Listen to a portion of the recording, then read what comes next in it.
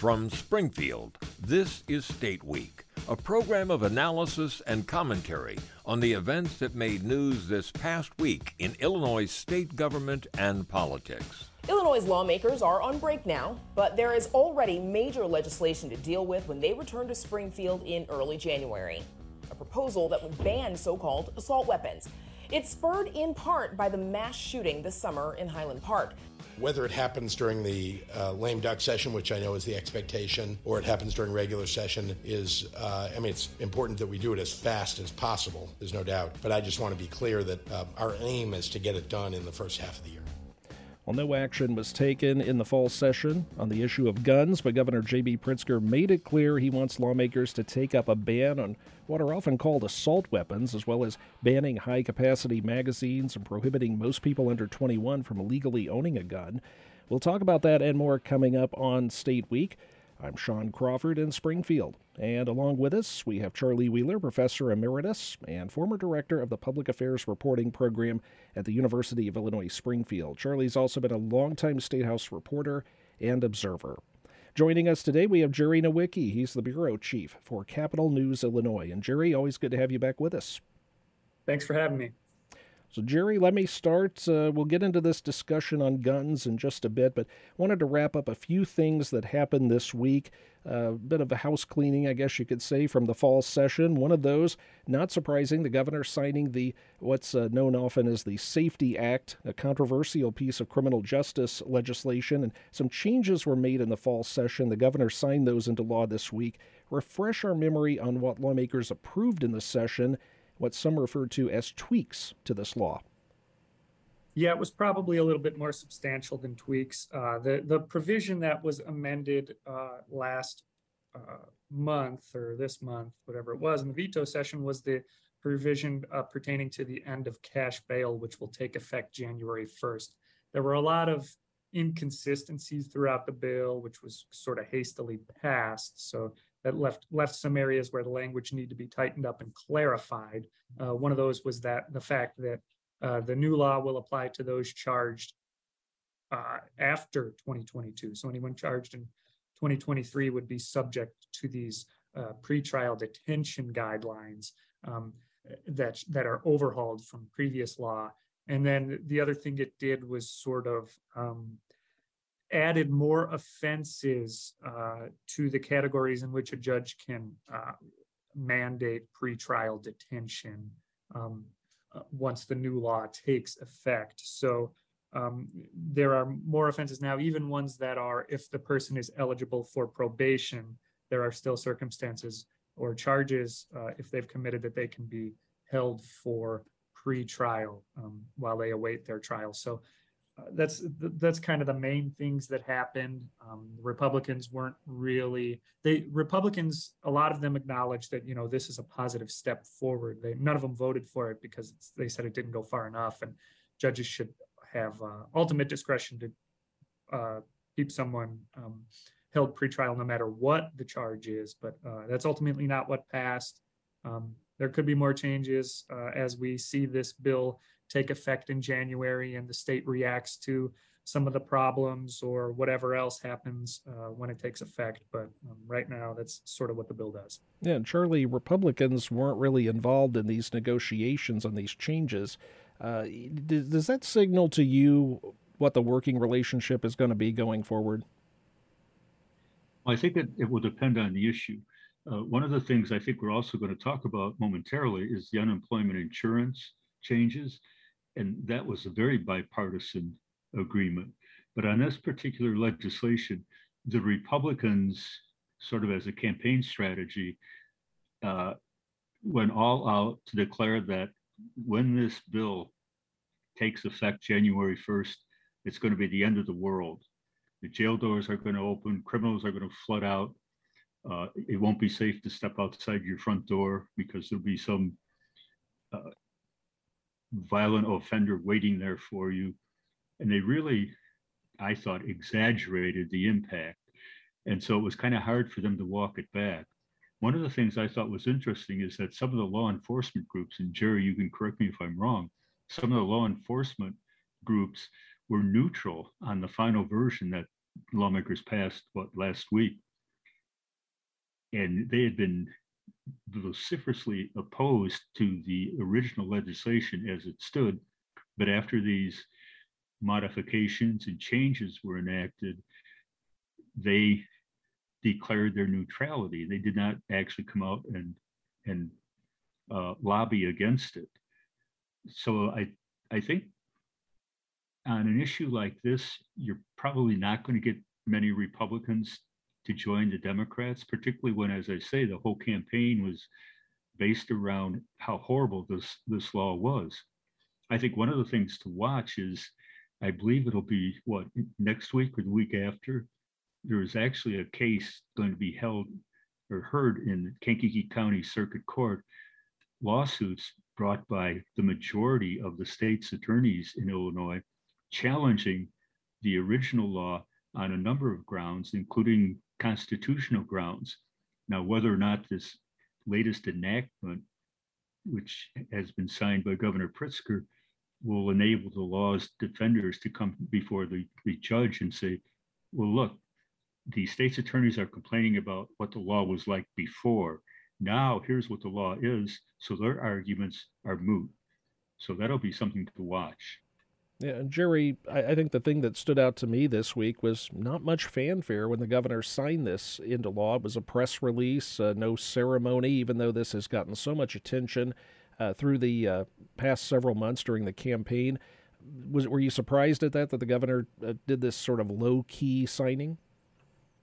No, it wasn't surprising because the whole sort of public persona from the governor on this was that this is a clarification. This is still all of the major tenets of the original bill are going into effect. So they're not making drastic transformative changes to the law. They're just tightening something that laid the groundwork for the types of changes that this is still going to enact. So I think he said at a news conference the following day that he just wanted to get it signed quickly to send the message to the courts, to send the message to whoever needs to see it, that these changes are now the law.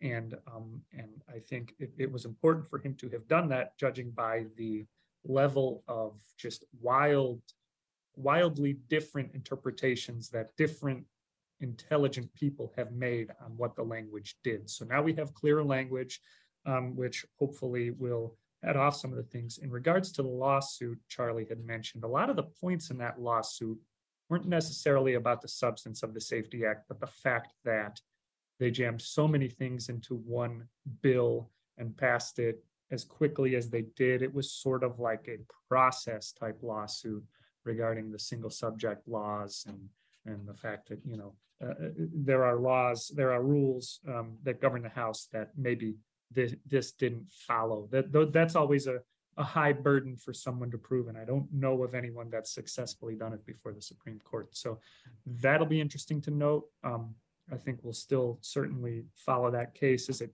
as it goes along. But Charlie's also correct that the law enforcement groups came to a point of neutrality because it did inch the bill forward in terms of tightening up some of the vague language which law enforcement viewed actually as kind of a grave threat to their officers discharging the law. Yeah, and Charlie, this for people that don't follow legislation and the process that much, this is not uncommon for a big piece of legislation, a big radical change in law, to need some fine-tuning in some cases. And maybe even after it takes effect, this is before it takes effect, but even afterward, that can still happen. I mean, we see that all the time. Oh, yeah. If you think about it, I don't have the total tally for this current legislative session. I'm too lazy to look it up, honestly. But my guess is there's probably been something like 10,000 bills introduced. The vast majority of those are bills that amend existing statute as opposed to creating an entirely new law. And that reflects what you said, Sean. As laws become effective and people see how they play out in real life, they come back and fix them. And I think that's basically what this new version of the Safety Act that was signed into law by the governor, that's what it does. The law enforcement people raised a lot of points. I thought it was a lot of hyperbole, but some of the things they mentioned were unclear in the bill, and I think this clears it up. So in my mind, it's not surprising that we've had a trailer bill. As a matter of fact, I think we've had several before this to clarify other parts of the law. That happens all the time. Well, Jerry, also signed this week was this agreement between labor and business that the governor had helped put together, and this is revolving around the Unemployment Insurance Trust Fund. I know you covered the announcement of that agreement, the governor signing it into law. So again, refresh our minds on what is actually in this piece of legislation.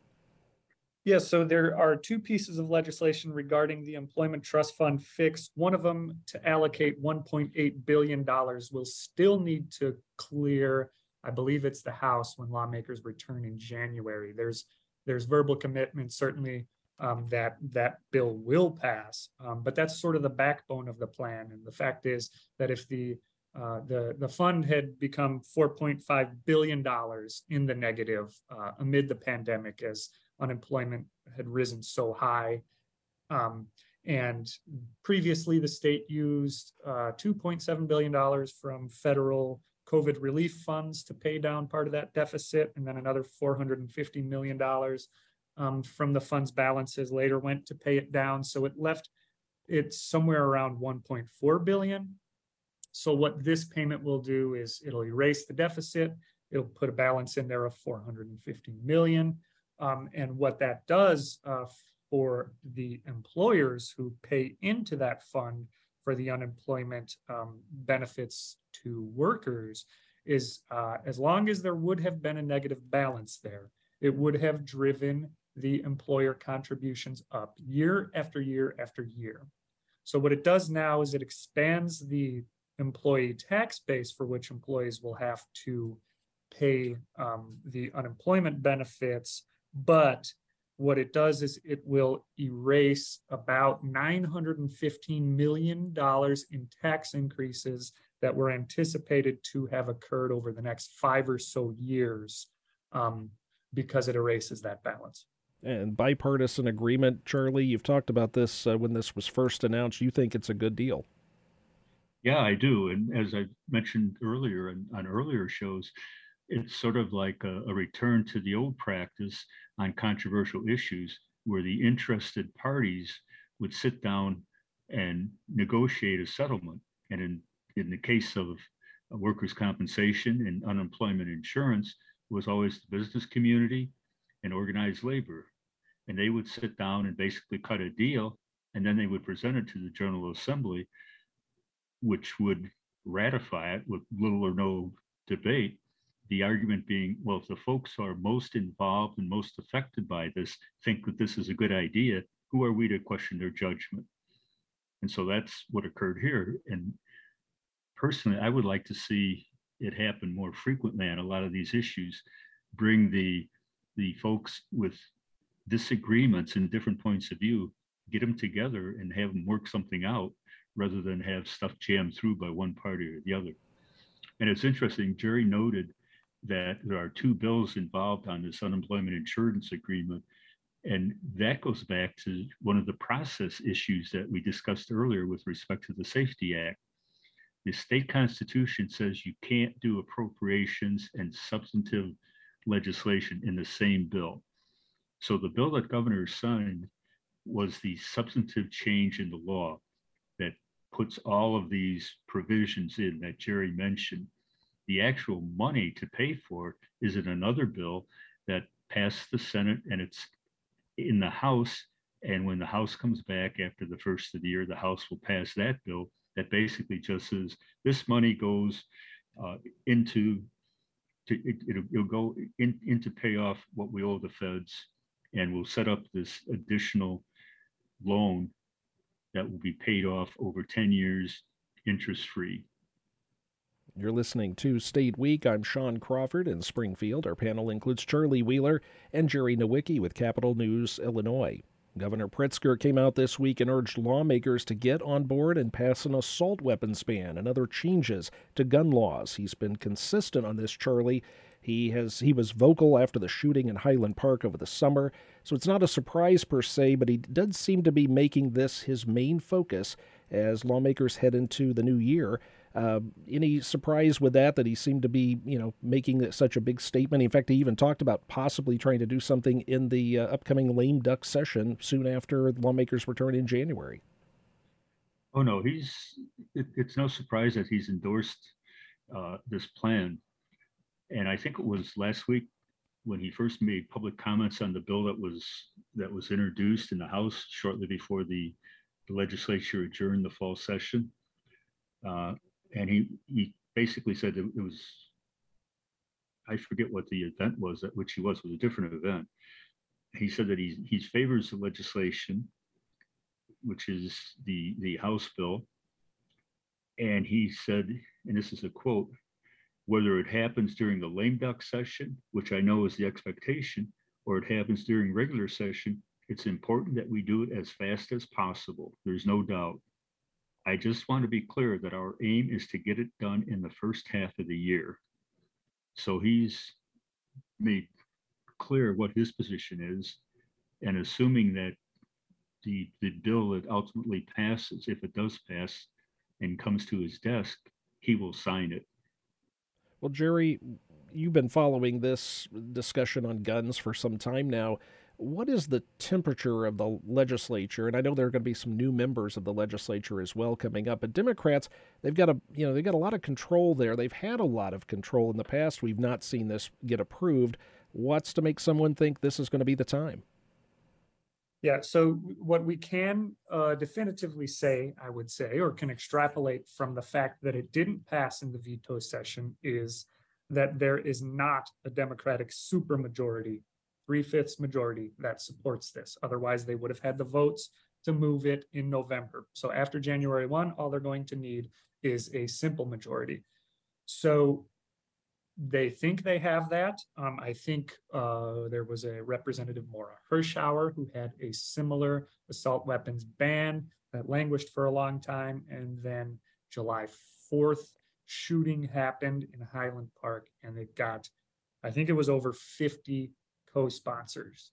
So what you're looking at now is just getting that remainder of the 60 vote threshold to commit their support to something like this. Now, the question will be, will there be members who want to moderate some of the portions of the bill? I have no idea how that's going to play out. I know there are working groups that have been looking at this for a long time. They continue to look at it. Representative Bob Morgan I think he's from Chicago, has filed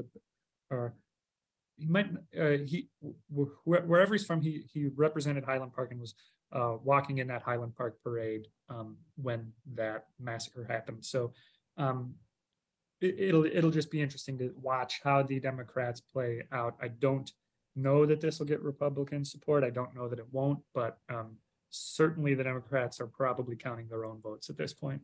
And Charlie, if it got Republican support, it would have to come most likely from the suburbs. Yeah, this is one issue. This is probably, of any issue, this is the one that is most regional and less partisan, at least from my experience of watching this stuff for, couple decades as a reporter. The idea of firearms in the Chicago area is gangbangers who can't shoot straight, killing little girls. The idea of guns in most of the rest of Illinois, certainly in central Illinois, southern Illinois, western Illinois, is you go deer hunting. And so despite their partisan label, lawmakers have always reflected that. And the split has always been sort of Chicago and suburbs versus the rest of Illinois. And so on this one, after the shooting in Highland Park, it really energized the gun control people. And as Jerry said, they will only need 60 votes in the House, 30 votes in the Senate. And if they do it in the lame duck session, or if they do it in the new session, they have votes to spare. So I would expect that the handful of Democrats elected from outside the Chicago area, and there aren't that many, will probably vote no. And there's a possibility that some Republicans may vote for it. As a matter of fact, there was a proposal in 2018 that would have put a 3-day waiting period to buying an assault style weapon and would have banned their sale to people younger than 21. But Representative Jim Durkin of Western Springs, who was the outgoing House Republican leader, voted for it, as did State Senator John Kern of Downers Grove, who is going to be the new Senate Republican leader. So there was some support on the Republican side. And as I say, the Democrats can do it by themselves. They can give a pass to the people for whom it would be bad in future campaigns to have voted for any kind of gun control. But we'll see. As the Second Amendment people have said, whatever they pass, as soon as it's signed, will be in court. And I think it was the Rifle Association said, we're not even going to bother to testify. We're not going to bother to do any of that stuff. We'll see you in court. They're relying, of course, on the fact that ultimately the US Supreme Court, with its current makeup, has seemed to be very, very much in favor of expansive Second Amendment rights. Jerry, when it comes to the lame duck session, which is just a few days before the new General Assembly is sworn in, just a few days in January, they'll be meeting in this type of session. Is there really any likelihood, and even Pritzker seemed to sort of walk back the idea that it could get done that fast, is there any thought that we could see that? I think there's a hearing coming up on it soon, so at least they are making some progress on this legislation. Yeah, the hearing would be Monday, subject matter only, not voting. I believe it's subject matter only, just means they're not going to vote on advancing it. Yeah, so when it comes to things passing in the General Assembly, I never write anything off because of the various methods they have to move something in one day by sort of circumventing the 3 readings rules that govern the way things are supposed to pass. So yeah, I wouldn't write it off, certainly for passing in the lame duck session. All right. This is State Week. I'm Sean Crawford along with Charlie Wheeler, and our guest this week is Jerry Nowicki with Capital News, Illinois. Jerry, as we have just a few minutes left here, a little bit more housekeeping to talk about this week. We knew what the numbers were going to be from the recent election in November, but the state did certify the results this week. You covered that. What stood out to you in the final tally? Yes, Susana Mendoza received the most votes of any politician in this election. That's our comptroller. That's her 3rd term, I believe, that she has been elected to, or the 3rd election she's won at least. And closely behind her was Tammy Duckworth. And then from there, the Democrats all swept the statewide offices by wide margins. Yeah, Charlie, anything stood out to you? One of the things that I found interesting was that we had a pretty low turnout. In fact, the State Board of Elections said it was the 4th lowest midterm turnout in the past 40 years. Only about 51% of registered voters actually went to the polls or voted by mail or at one of the early voting sites. 4 years ago, it was 57%. And they also reported 39% of the voters voted before Election Day, 18% by mail, 21% voting early in person. And one of the things I found interesting too was the question was posed, why would our turnout be so much lower than it would have been kind of historically? And Matt Dietrich, who's the spokesperson for the Elections Board, pointed out there are now more eligible voters being registered automatically. Anyone who renews their driver's license, gets a hunting or fishing license or state ID, can register to vote if they haven't already. So he's speculating maybe the fact that we've made it so much easier for people to register winds up with people being registered who aren't really that engaged in the process. So when it comes time to actually voting, they don't get around to it. So he pointed out it'll probably be a few more elections before we can see if this is really true. But I found that interesting. Yeah, it's a good point. So the other thing I'd note about that, though, is it's a striking trend if you look back to 1982. But if you go back to 2006, this is the 2nd highest turnout in that 16-year span of midterm elections. So, I mean, there's a general trend downward, but, you know, have we crested at that bottom trend and are back on the way up? That's a question to ask as well, I'd say. And Jerry, also the election, just about a minute here left, the election saw some changes to the Illinois Supreme Court, and you've been following that as well. Fill us in on what the court looks like now. Yeah, it's diversified a lot. There's a 5-2 majority woman court at this point. Chief Justice Mary Jane Tice was sworn in October. And there are 3 Black justices as well, which is the highest in the court. That's Scott Neville, Lisa Holder White, and Joy Cunningham. 2 of those have joined after July of this year. So certainly there is a lot more diversity, and Democrats have expanded their majorities to a 5-2 majority as well. All right, time now for our notes from the field. And Charlie, we'll go to you first. Well, Illinois set a record in October, which is the most recent month for which the data is available, with more than $1 billion wagered on sports. And that's the highest monthly figure for Illinois sports bettors since we started doing this about a year or so ago. And it's one of the highest monthly figures ever recorded anywhere in the US. The casino sports books came out with $102 million in revenue, according to the Gaming Board.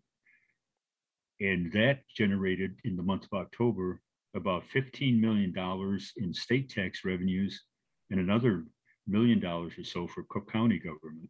And the reason, or the suggestion is that the reason the handle was so high was because the NFL season was getting going. So was NBA, so was NHL. And they said that football was the most popular sport bet on, with a handle of 358 million, followed by basketball and then tennis.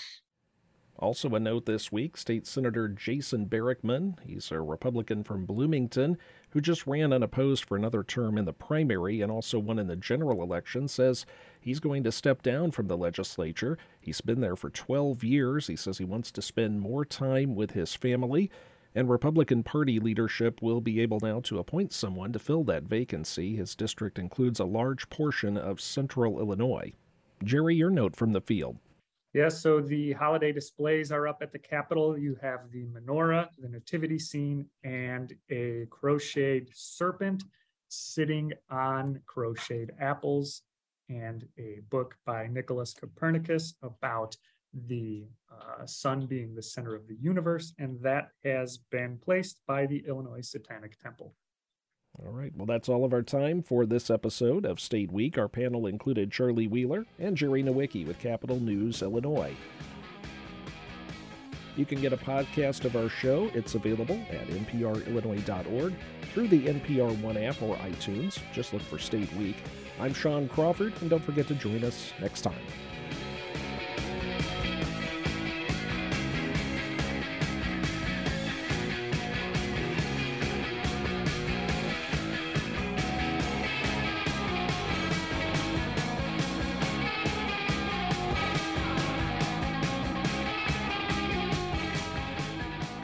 You've been listening to State Week, a program of commentary and analysis of events in Illinois state politics and government. State Week is produced in the state capital by public radio station NPR Illinois. This is IPR, Illinois Public Radio.